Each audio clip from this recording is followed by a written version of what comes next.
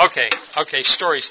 Now there were a couple of folks that were at the session last night listening to stories, and one lady came up and said, now tomorrow morning you're not going to tell the same stories, right?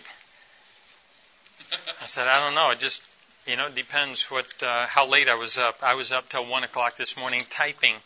It was so cool that I started sending emails to people. I just didn't want to stop. But I did get. Where's my iPhone? Oh, yes. I did tell about our IC program. Some of you aren't familiar with that. It's a eyesight enhancement, and we're looking for something for the other E. But so if you have any suggestions, we'd be happy to consider those. I had one and I forgot it. Eyesight enhancement and... Come on, guys. Hello. Eyesight enhancement... Education? No, that doesn't work. Okay, well... Let me see if I can...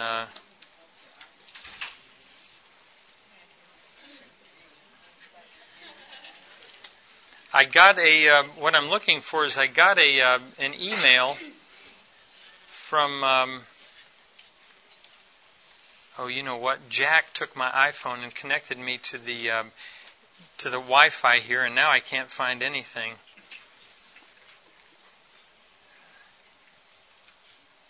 I took this out to the jungles. Went out to visit Minkai a few weeks ago. It's incredible. The kids come up, take this from me. They have no clue what this is. All I have to do is punch the on button, and pretty soon they're looking at pictures. And no kidding, they're just, it's intuitive. But you definitely have to be younger than I am. The other day, Natalie, one of Jamie's daughters, came up and took the iPhone from me and said, "People like this." And started doing stuff on the iPhone. The next thing I know, I've got downloads from all over the internet. She's 3. Okay, let me see if I can find this. Here it is. I need somebody to invent a smaller keyboard that folds out. I was telling folks yesterday that when I was a kid, an optometrist came from Rockford, Illinois, down to Ecuador, and was checking the eyes of missionaries and their children. And my mom's, made an appointment for me to go see him. And the last thing I wanted to do is go see an eye doctor. I could see just fine. I was having a little bit of a hard time with basketball, but the rest of it I could see just fine. I went to see this man. And he said that I was going to need to wear glasses for the rest of my life. And I thought, I'll be cow-kicked if I'm going to wear glasses. That is so uncool, right? But then when he put the glasses on my face, 2 things happened. I saw leaves on the trees, and then I went out to recess, and I could see the rim on the basketball backboard. And then it dawned on me, no wonder all my friends can shoot free throws better than I can. I was aiming at the certain spot in the box on the rim, on the backboard, and they were shooting at the rim. Talk about unfair advantage. So I got to thinking, you know what? There's people all over the world that can't see, and in a lot of places, like the Waorani, if you can't contribute to the society that you're a part of, to the village, then the Waorani expect you to willingly die. So, seriously, I can remember as a boy, going to Gikita's house, and one of the old women in the house was sitting in her hammock, not doing anything. She had gotten a cold, and she had gotten apparently some pneumonia, and she was too weak to go out and work in the garden, so nobody fed her, and she didn't ask for any food. She was just going to sit there till she died. I mentioned that yesterday, and a man came up and said that the health assessor, what do you call it in English, consultant to Obama, has suggested openly and in writing that below the age of 15 and over the age of 60, that people don't deserve full medical care. He thought with the people making the movie, the End of the Spear, said after we spent some time with the Waodani, and the Waodani were explaining how they used to live and how they live now that they've started following God's trail, some of them, or even those that aren't following God's trail, nevertheless know about it. And the folks making the movie said, it's sobering to spend much time with them because you realize if we continue down the path that we're headed towards, we will be the Waodani. That's what this man said the other night. But I thought I'd read just a little bit of this. This is just an unsolicited email that we got just a few days ago. It said, "Hi, I just returned from my trip to Tajikistan in China." I didn't know where Tajikistan was. I thought it was in the old Soviet Republic. So I've traveled a lot of places. I haven't been to Tajikistan. Said we had a very profound time. I thought I would attach some pictures of our team using IC, the eyesight, the Indigenous Sight Enhancement.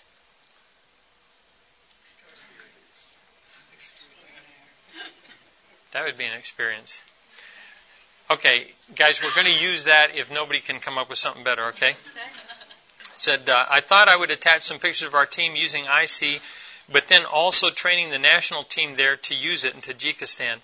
It was used with great effectiveness and was embraced quickly by the national ministry there. It met a huge need, but also opened doors to new arenas of ministry. We visited ministry sites all over Tajikistan, and IC was used in schools with university professors, 2 prisons, sewing centers, and the ministry's own training center. Both Russian-speaking and Tajik-speaking people were given the gift of better sight, and it was such a joyous experience to then see them able to read with ease. Julie Dodd was our team member who led the portion of our ministry. Tajikistan was, and described the experience this way. As I wrote in one of the daily updates, it still amazed me that even Tajik people of prominence do not have these things, and professors with glasses, and professors without glasses of all things. Some needed very strong prescriptions. Imagine how their lives change when they can truly see for the first time. One of the coolest things is to see the aha moment when they discover that there are leaves on trees. When they discover that there is texture and detail to the world around them. Usually they get this big smile and their eyes light up. It brings a smile to me even now. If you haven't had the experience of going out and for no other reason than for love for the Lord, serving somebody with meeting some physical need that they have, I strongly suggest that you find a way to do it. It is an experience whose reward cannot be measured in dollars and cents. People come to me every once in a while and say, "Now I understand you used to be in business and now you're a missionary? Wow, that's really impressive." And I think, no, you know what? You need to go and talk to the people that are in business, the people that are professionals that are going out every day and competing in the world and then living below their means so that they can use those discretionary funds to help fund the gospel. Those are the people who are the heroes. I've lived in both of these worlds, and I can tell you, between the two, this is the easy one. This is, because we live in a world that says you deserve a break today, have it your way, have it your way. We are bombarded with the idea that if we're out there working, that we deserve some kind of reward from what we're doing. And yet the book that we read says that God wants to bless us, not so that we'll be blessed, but so that He can bless others through us. And I want to tell you how much I appreciate you all coming to Global Medical Health Conference, because I assume that you're not here to enhance your business. All right, Tajikistan. Now, some of you have different versions of the Bible. On my iPhone, and that's why I got the new version of the iPhone, I wondered how Apple kept getting people to update all the time. It's because when somebody starts, especially old people, we just sit around and compare apps, and I say, "No way, where did you get that?" And they say, what iPhone do you have? And I say, "I got the 3G. "Oh, it won't work there." Now, that's how they get you to do it. But I'm somebody, if it's working, don't mess with it. So you know what iPhone did? They started dropping apps. My phone, pretty soon I couldn't get the weather. I couldn't communicate in flight. Then my Bible dropped off. When my Bible dropped off, there is a class action lawsuit against. Apparently, they started changing the operating system so that the older iPhones wouldn't get it. So I did exactly what they wanted. I went out and bought a new iPhone. But this version of the Bible is not on my iPhone yet. Although I have written to them and have asked them to add the Jesus book. And by the way, let me read you one verse here that is the reason that we have all gathered here. This is in Matthew, the very end of the book of Matthew in the Jesus book. It says, now this is Jesus speaking, and he's speaking to all of you. Now, you didn't know about him then, but he knew about you back then. And he said, so, you guys go all over the world and teach all the different peoples so they can learn about me and come my guys. Now, if you're not familiar with this is Hawaiian Pidgin. This is a Wycliffe translation of the New Testament in Hawaiian Pidgin, which you didn't know that you knew until this morning. So won't that be great? Now, you probably can't speak it, but you can understand it. And now you know what they have? The Before Jesus book.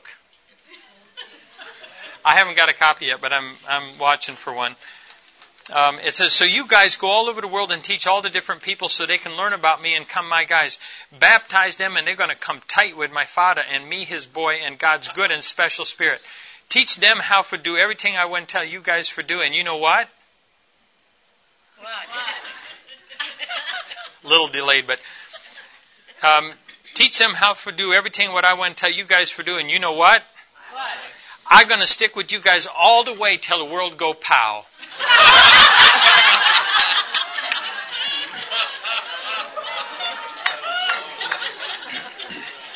But now there's another place in just a few chapters before that in the same book of Matthew that says, Jesus tell them, you know, I the guy that's for real. When I come back, I'm going to be awesome. All the angel guys going to come with me. Then I'm going to sit down on top of my throne that stay awesome. All the different kind of peoples from all over the world are going to come together in front of me, and I'm going to put some on one side and some on the other side, just like one sheep farmer. He put the sheep on one side and the goats on the other side. Same thing, I'm going to put the guys that stay do right thing on my right side and the other guys on my left side. I, the king, you know, that time I'm going to tell the guys on my right side, come over here. My Father like do plenty good kind of stuff to you guys and give you guys everything you guys need. You know, when he make the world, he will make all this stuff ready for you guys, because I'm going to be your king. So all this for you guys, take them already, because I'm hungry and you guys wouldn't give me food to eat. I was thirsty and you guys wouldn't give me something for drink. I wouldn't get one new place. I wouldn't go one new place where nobody never know me, and you guys wouldn't say, hey, come over stay my house. I never had clothes, and you guys wouldn't give me clothes. I was sick, and you guys wouldn't take care of me. I wouldn't stay inside the prison, and you guys wouldn't come see me. Then the guys who everything do right, but not too smart. I just add that part. Then the guys who every time do the right thing going to ask me, boss, when was this that you was hungry and we wouldn't give you food to eat? When was this that you was thirsty and we wouldn't give you something for drink? When was this that when you go one place when nobody know you and we went and say, hey, come stay our house? When was this that you never had clothes and we wouldn't give you clothes? And when was this that you was sick or inside the prison and we wouldn't come see you? When was that, boss? Me, the king, I'm going to say, that's it.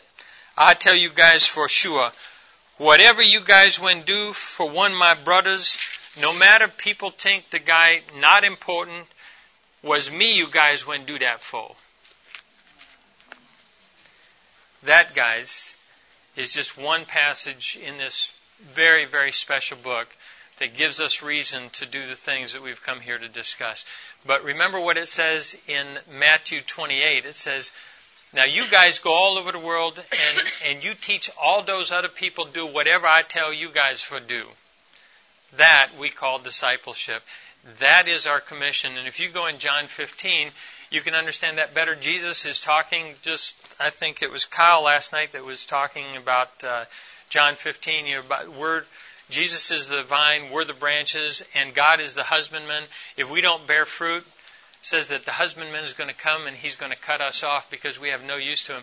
But it also says that's the worst news. The bad news is if you stay tied into Jesus and you bear fruit, then the husbandman's going to come and he's going to prune us. It's painful. But he prunes us so that we'll bear more fruit. But what Jesus says is, guys, now I want you to understand, you don't bear fruit. I bear fruit through you. You just hold it. And then in verse 8, Jesus says, to make sure that the people that are listening to him understand what he's talking about, he says, go therefore and bear much fruit, and so prove to be my disciples. You know what dawned on me? Guys, the proof of whether we do ministry right or not is not how much fruit we bear. It's whether or not our disciples are bearing fruit. Because the proof of discipleship is bearing fruit. You know what? If you want to know what my faith is like, ask me, and you really don't have a clue. Ted Haggart, head of the National Association of Evangelicals, consorting with male prostitutes. Benny Hinn, who I've been on his show, and I thought he was some charlatan. You know what? The lady that was organizing the show, I said, so what's Benny's hot button? Having people healed? And she said, no. If you want to hit Benny's hot button, you'd start talking to him about people coming to Jesus. Now, this is a guy who lived in a $4 million house in Orlando until the news media picked up on it, and then he moved someplace else. But you know what? On his show, I started reading the Jesus book, 1 Corinthians, about people coming to know Jesus. I mean, it was like I turned on a faucet and he started crying. And now I was supposed to have like a 3-minute slot, and we got to talking about how we could go out and share the gospel in a way that people would want to come to Christ, and then how they would want to go out and share it some more. We went through that whole program, and then all of a sudden he says, now, come back with us. The next program, he said, we're going to talk to Steve Saints, and all these people are standing over there. Benny Hinn, who I didn't know from anybody, but his hot button was he really did want people to come to know Jesus. That's what we're supposed to be about. But it isn't so much what we do to teach them. The proof is, if I tell you what I believe, my Spanish teacher used to say, dime como vives y te diré lo que crees. You tell me how you live. Don't tell me what you believe. You tell me how you live, and I'll tell you what you believe. But if you really want to know what I believe, you visit with Jamie a little bit and have Jamie tell you about Pop. Okay? But if you really, really want to know, you go talk to my grandchildren. If my grandchildren are following the same tradition and the same faith personally that my parents and my grandparents passed on to me and we're now passing on, then you really know. And that's what the Bible says. The proof is that God followers who do not give an inheritance, we're not talking about money, we're talking an inheritance of faith and values and things to their children, is worse than an infidel. It says, and if you go back to Proverbs, it says the true proof is that you pass it on to your children's children. And guys, if we were to measure our effectiveness in the world in missions by what our disciples are doing out in the world, I don't think we'd get a passing mark. So my suggestion is that we do it differently. And if you want to know what I would suggest in the area of missions, you get older, you have less energy. So I broke it down a few years ago to know, go, show, and blow. That's in the book, The Great Omission. You can't tell people what you don't know. If you don't know it, don't go someplace else try to teach people. So know, go. Our commission is to go into all the world and preach the gospel. We need to go and make disciples where the church doesn't exist. Know, go, show. Our commission is to go and disciple those people, not to stay there and do it for them. And then finally, the most difficult thing in missions for North America is to blow, is to just leave. It is possible to leave too soon, But for every time that we leave too soon, there's 1,000 times when we stay too long. Now, not too long ago, CNN did a television spot. We don't have television, haven't had it for 25 years. So I didn't get to see it there, but I saw it online. I think you can still get it. But then they opened a blog where people could make comments, and somebody suggested that I go and start reading the comments about the flying car. Now, the article and the television spot were about this flying car that we've been developing, but 95% of all the comments had nothing to do with the flying car. It was about missions. Let me read a few of those to you. The first one that they put on was, now remember, this is about the Maverick, the flying car. By the way we got the word, the name Maverick, is we were calling it the Missionary Assault Vehicle, the MAV. But the people that built the first fuselage for us are Mennonites out in Kansas who are conscientious objectors. So we thought maybe Missionary Assault Vehicle was a little too strong, so we've started calling it the Maverick. This is the first comment. It says, cool, and it's for a good cause, so even better. Good luck to them.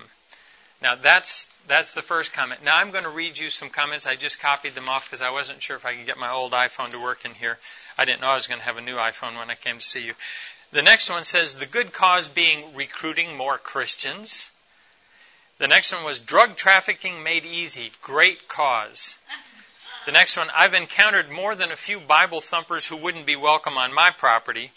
Set up a church if you want while providing aid, but making attending that church, praying, baptism, a condition of getting food, that's disgusting. This is in response to an article about a flying car. The next one was, they are permanently altering a culture just so a religion can grow in ranks. My shiny green rock is better than your shiny green rock. They decided missionaries were the best way to conquer new countries' religions.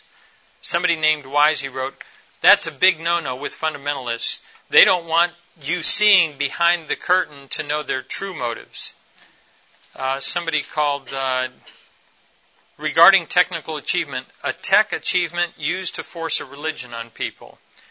Jesus says, this is somebody else calling themselves, Jesus says, maybe he'll see his imaginary and invisible friend called God in these clouds. Don wrote, anyone who would rather join their religion, would rather jam their religion down someone's throat instead of helping them, can go to hell first. Displeased. So if a tribe is unaware of your good, of your God, then they will perish in eternal death. I can't wait to hear about the first DUI in one of these. An FYI, a flying while intoxicated. And then the next one was, Zeus protect us all. Guys, if you think that missions is well respected and that Christians wanting to go, you know what people think out there, secular world thinks we're gathered for here? Is we're gathered here to discuss better ways to jam our religion down people's throats. Now, the Emperor Constantine tried to do that, and it didn't work all that well. Yep, everybody became Christians, and nobody really was. It doesn't work. Now, on the other hand, there was a country a number of years ago where all the Christians were kicked out. And the whole world was praying, oh God, please stop them from kicking out the missionaries. Because if they kick out the missionaries, their church will collapse. This fledgling little church is going to go to nothing. And people have given their lives to found this church. Oh God, please don't let this happen. Why would you want to do this and ruin all this that your followers have done for you? China. And now we're praying, oh God, Chavez, don't let him kick the missionaries out of Venezuela. And I'm saying, Venezuela could be the next China in South America. Yes! Just in case you didn't realize, China, I don't think there's anybody that doesn't think that the church in China, if it isn't already the biggest and strongest church, soon will be. You know, they just had a Lausanne conference for Christians from all over the world in South Africa. There were 200, the Chinese Christians themselves got the money together to send 200 representatives from China. They were the first ones that got to the airport were arrested and hauled off. So you know what the rest of them did?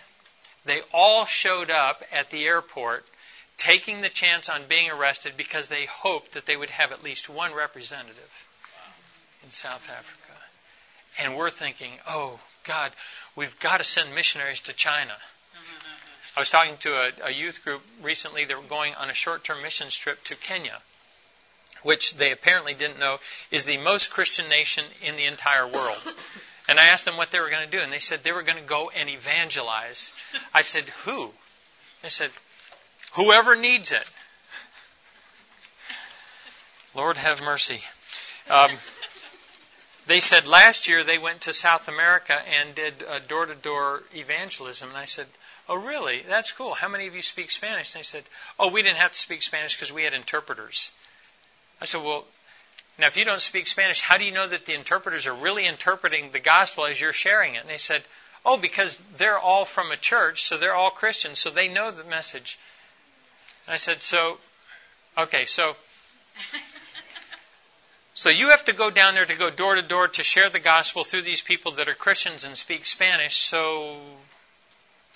And pretty soon the kids started looking at me. Yeah. Yeah, that isn't...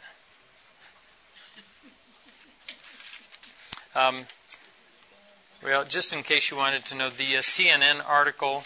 Now, do any of you watch CNN? I understand that it's not Christian-owned and run. Their article had not one negative comment about Christians in the whole CNN article. I won't go through it, but I thought since we were talking about the flying car, we should at least show you what it looks like. Guys, this was CNN. It was in our local Styles magazine. Had it in there. The only thing positive I've seen in Horse Country magazine, a 6-page article, and about 1.5 pages is about the flying car.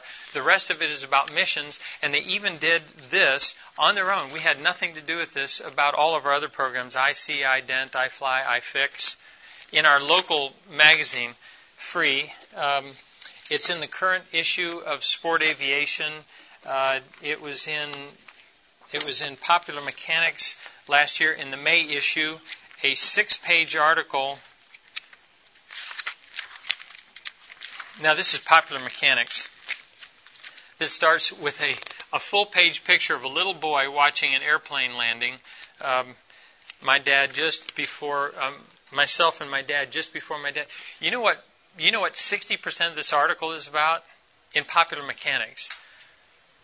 Their biggest advertiser in Popular Mechanics, just in case you were thinking about subscribing, is Viagra. This is an old boys magazine. You know what 60% of this 6-page article was in Popular Mechanics? You know what it was about? Missions. And not a negative comment. And then there was one other one. The real surprise was Christianity Today. Yep, they did an article on the flying car. You know why they did? You know why they wanted to do an article on the flying car? When they wanted, I said, Christianity Today and flying cars. And they said, because every so often we like to do a major piece on missions, but we've found that when we do articles on missions, nobody reads it. So we thought, let's find some angle that will get people interested enough that they'll read an article in Christianity Today. So they did one on the flying car, and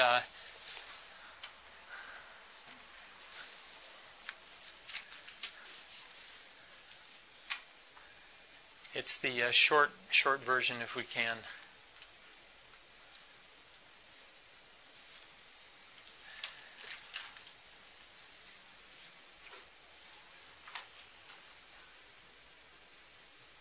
Yep. Let's try that. Will it go? No, that's...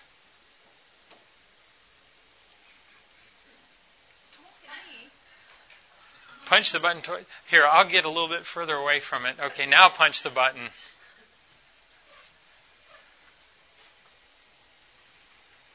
Guys, I guess you're just going to have to buy one.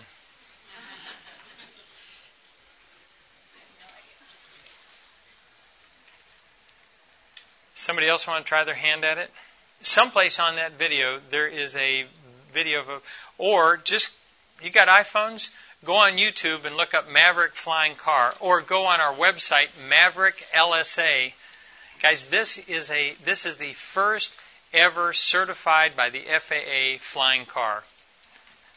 We got it certified about 3 weeks ago, 4 weeks ago.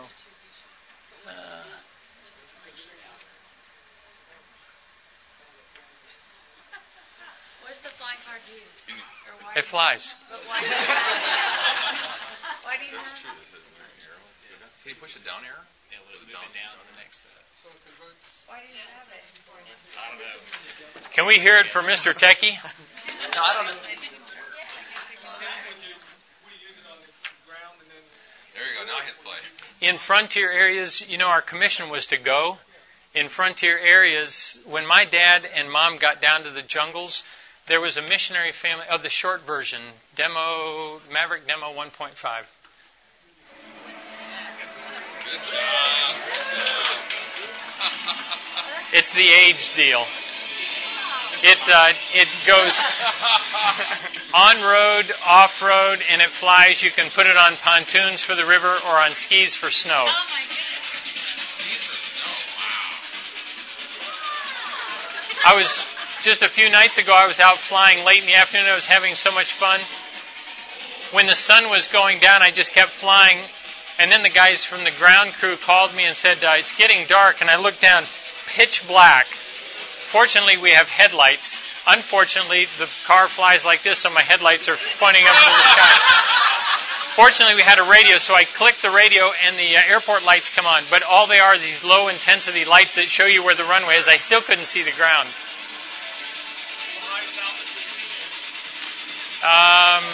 With a turbocharged engine, you'd need oxygen.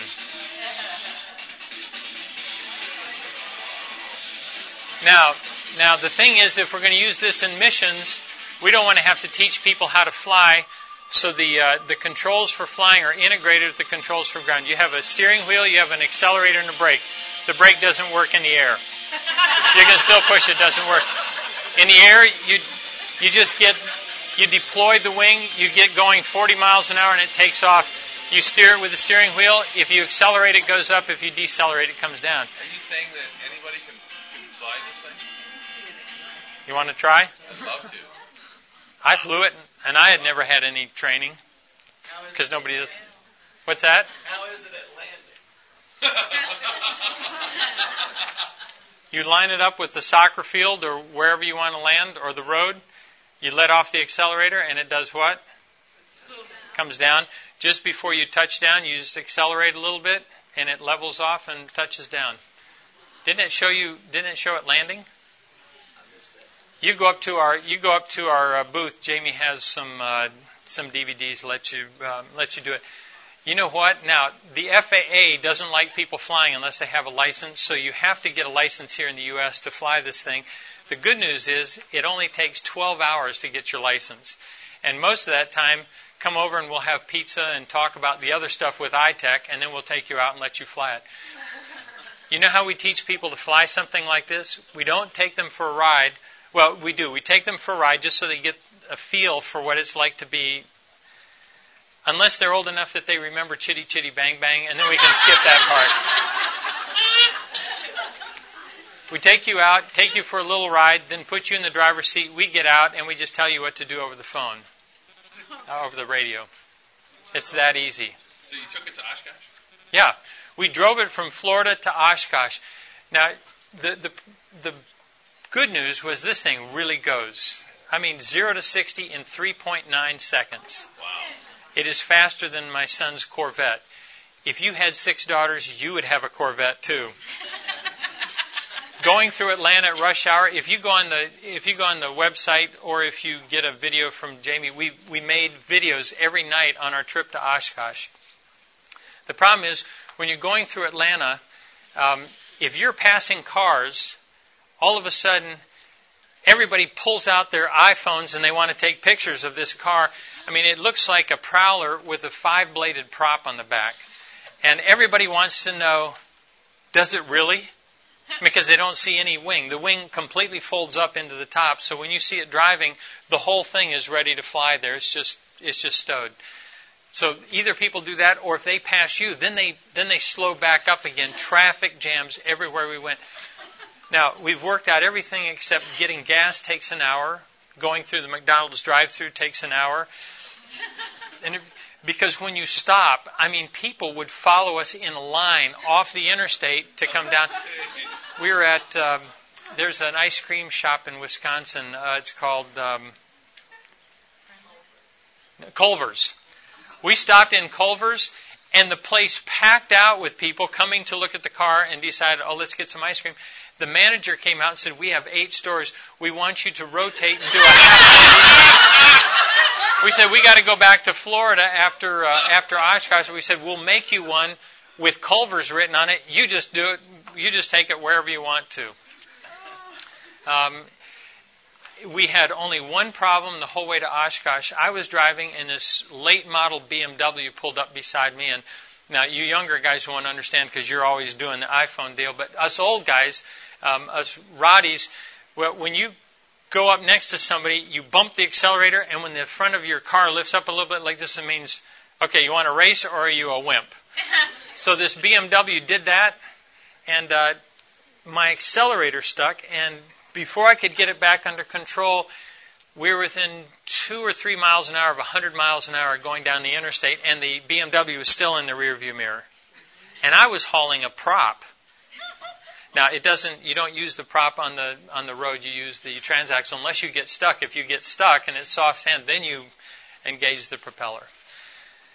Now, guys, I know this isn't what you usually think about missions as being, but if we're going to go to the whole world, are we done? What time? Okay. Jerry's my conscience. Now, there are some unusual things happening in missions, and there are more unusual things that need to happen. You know, as I talk to people around the world, and if you would like to take a course on missions that's fun and is fast, we just produced a 7-part series on missions called The Missions Dilemma. Actually, we filmed the final product right here at Southeast, but I went and interviewed people from around the world and said, listen, if we North Americans, if the North American church, if you could give us one piece of advice that would help us do missions more effectively and more efficiently and more sensitively in your part of the world, what would you like to suggest? And then we interviewed them, and then we played it in front of a live audience, and it's pretty sobering. Oscar Mudiu from Nairobi, Kenya, said, you know what? If you folks would come and do missions with us instead of to us, we would greatly prefer it. He said, but you North Americans, you keep coming and fixing us and fixing us and fixing us. He said, we've been fixed so much that now we're in a real mess. And he said, now the surprising thing is you used to send your adults to fix us. Now you're sending your teenagers to fix us. And he said, the thing I can't figure out is all of us in Kenya, we grow up multicultural, or at least bicultural. And he said, we can't figure that out.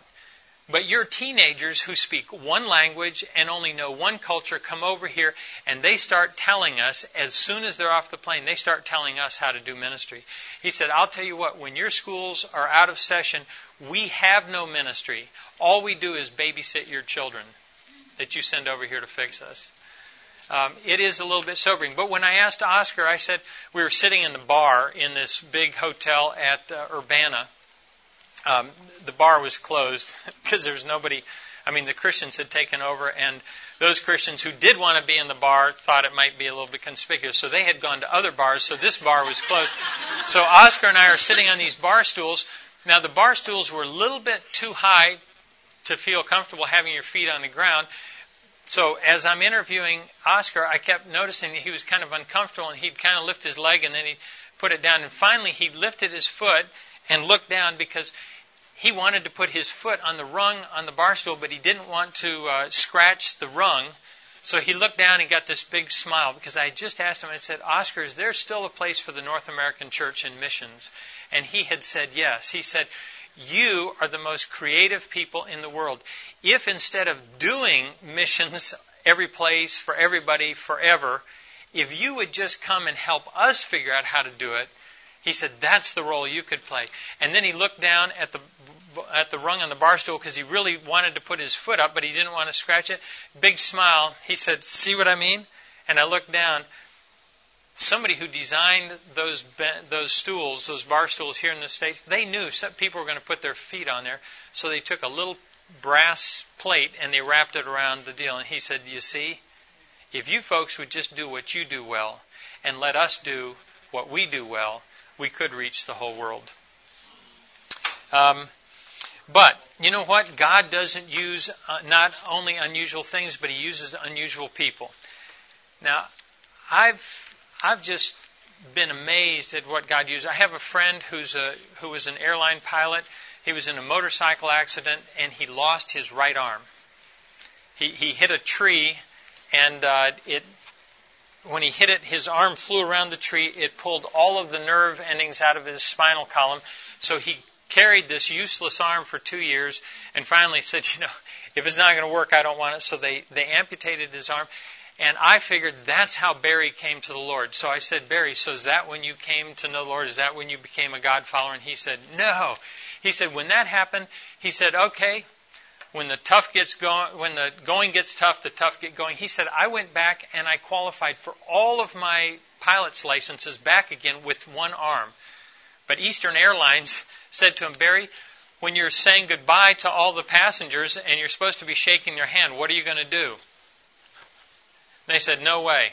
So he left and he started working for the National Transportation Safety Board. And I said, Barry, how did you come to the Lord? And he said, well, Martha and I, she was a stewardess too.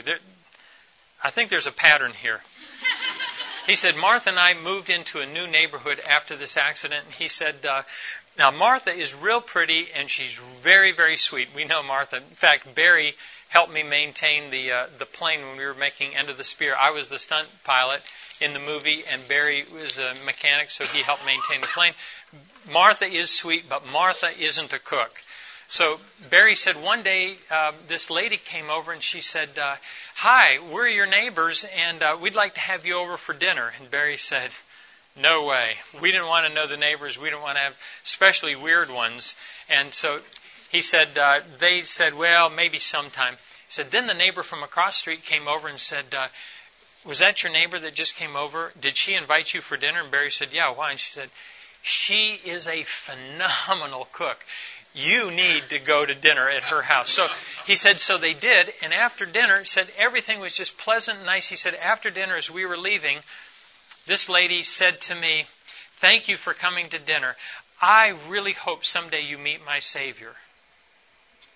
And Barry said, we left, and I thought, that was weird. So he said, so we went home, and she came over and invited us to dinner again, and we said, well, maybe sometime. And he said, then I got to thinking about, she is a phenomenal cook. So he said, so we accepted, and we went over, and I thought maybe something's going to get weird, and I said, nothing. It was just fine. But when we were leaving, he said, she looked at me and said, oh, Barry, I so badly want you to meet my Savior. He said, I thought, I could take that for a good meal once in a while. He said, that happened 3 times. He said, then I went to a conference, a pilot's conference. You do continuing ed. And he said, I was at that conference, and one of the other pilots said, hey, Barry, you want to go out and get something to eat? And he said, we no sooner sat down and started to eat barbecue than this guy says, can I tell you a story, Barry? And he starts telling me the story about the road to Emmaus. Total stranger. And Barry said, I can't describe it to you the way it happened, but he said, in the middle of my barbecue sandwich, the only thing in the world that I wanted to do was to get up and get away from that man and get back to my motel room, because I knew that in the bedside table there was a Gideon Bible. And he said, I absolutely could not wait to get back there and start reading that Bible, something I had never done before. And he said, I got back and I started perusing through it, and I saw a table of contents in the front. No, he said, just a whole bunch of list of books. And he said, but in the back, I looked in the back, and there was a plan of salvation. He said, I got down on my knees, and I met my neighbor's Savior. And he said, I was so excited that I went home, I ran over to my neighbor's house, and I went over and I got this woman, and I said, where do you guys go to church? And she said, well, we don't go to church anymore. She said, we had a bad experience at church, so we haven't gone to church for the last dozen or so years. And Barry said, how do you stay in touch with your Savior? And she said, well, we pray and we do it personally. And Barry said, no way. If you're going to be a Christian, you got to go to church. You got to be with other Christians. So Barry said, so I went out and found a church, and I went back and asked our neighbors to go to church with me. Now, that's unusual. Cooking as evangelism. But I have one that's even wilder than that. This one was beyond my wildest imagination, and I think we're going to have to end with this. How many of you know what a Japanese black gospel choir is? I had the same problem I think you're having right now. When I was in California, and somebody said, oh, Steve, have you seen the Japanese black gospel choir? Have you seen them perform? And I said, I can't even figure out what you're talking about.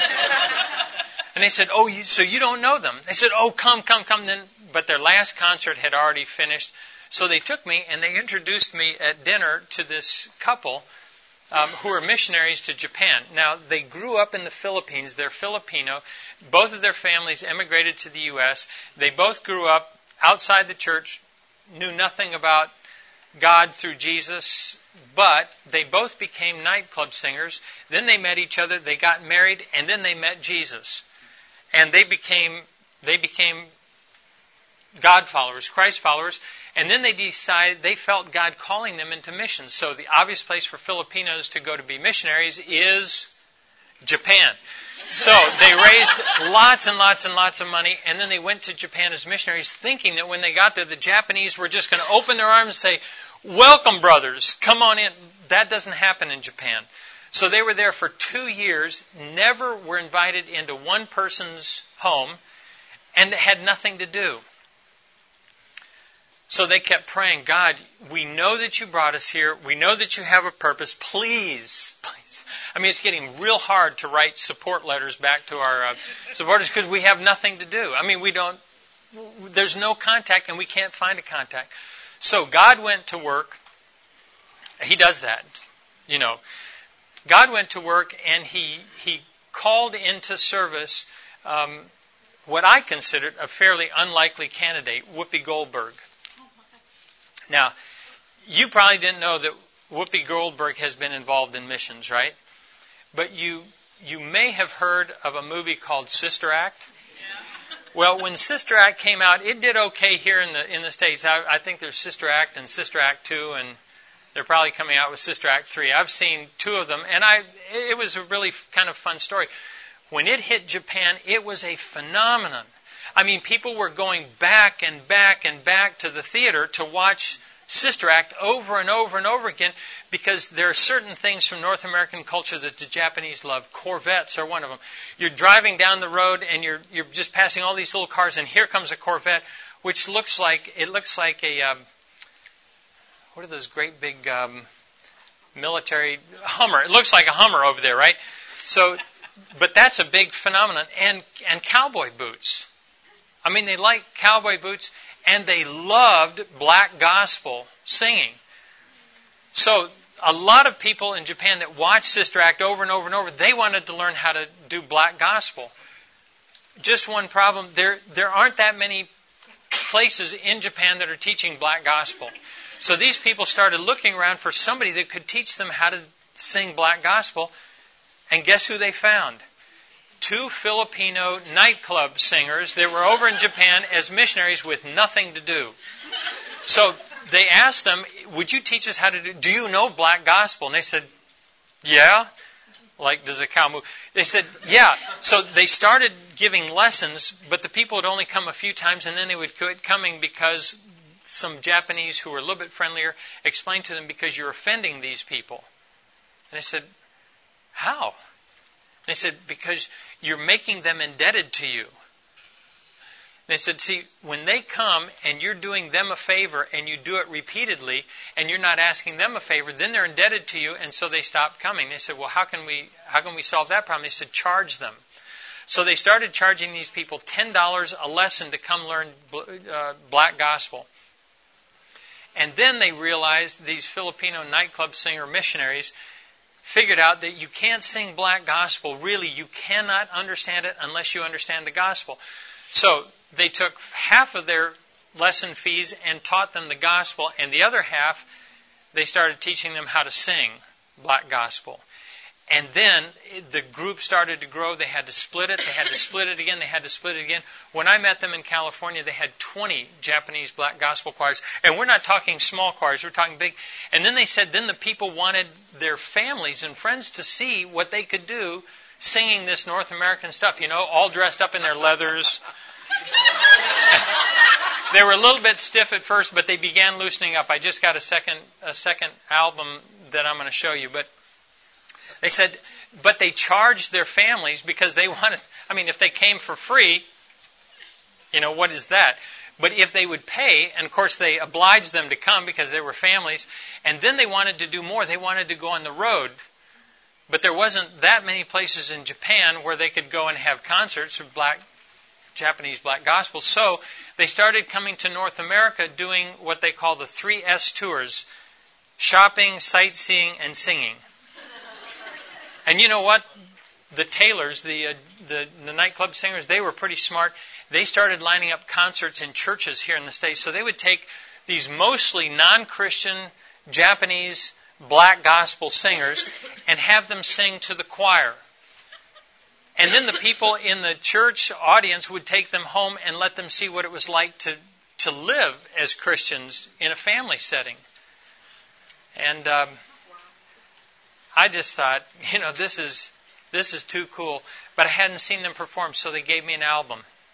It was a little bit stiff, but it was really great. They had a guest soloist who happened to be black go to Japan, and the choir was the backup choir. But they just sent me a new album, and I think that can we? Well, okay, I guess we can't show this to you. It's the one called. Okay, real quick. It's called "We've Come to Praise Him," and on this one they dance too. I have never seen Japanese do this kind of thing, but then I traveled with Stephen Curtis Chapman in Minkai for 3 months, and I had never seen old people do some of the things I saw them do there either. So if you need to leave to go to someplace else, go, but we're going to play this in about...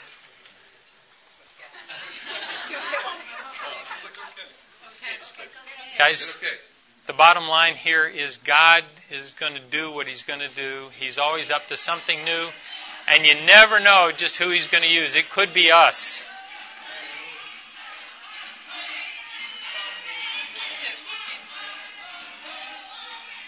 Let's see. Does it have choose song? Choose song right there. It's We've Come to Praise Him.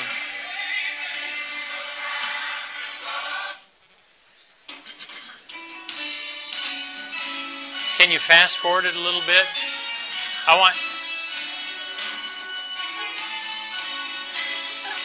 See if you can fast forward it to the place where they start dancing. This is really...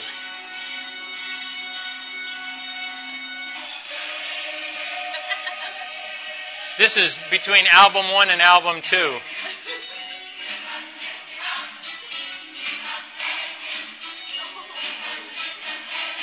I guess we missed the dancing part.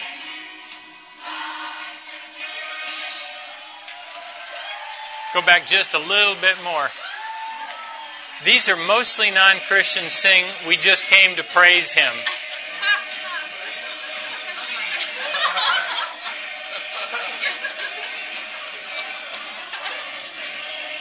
See, we're changing the world for Christ.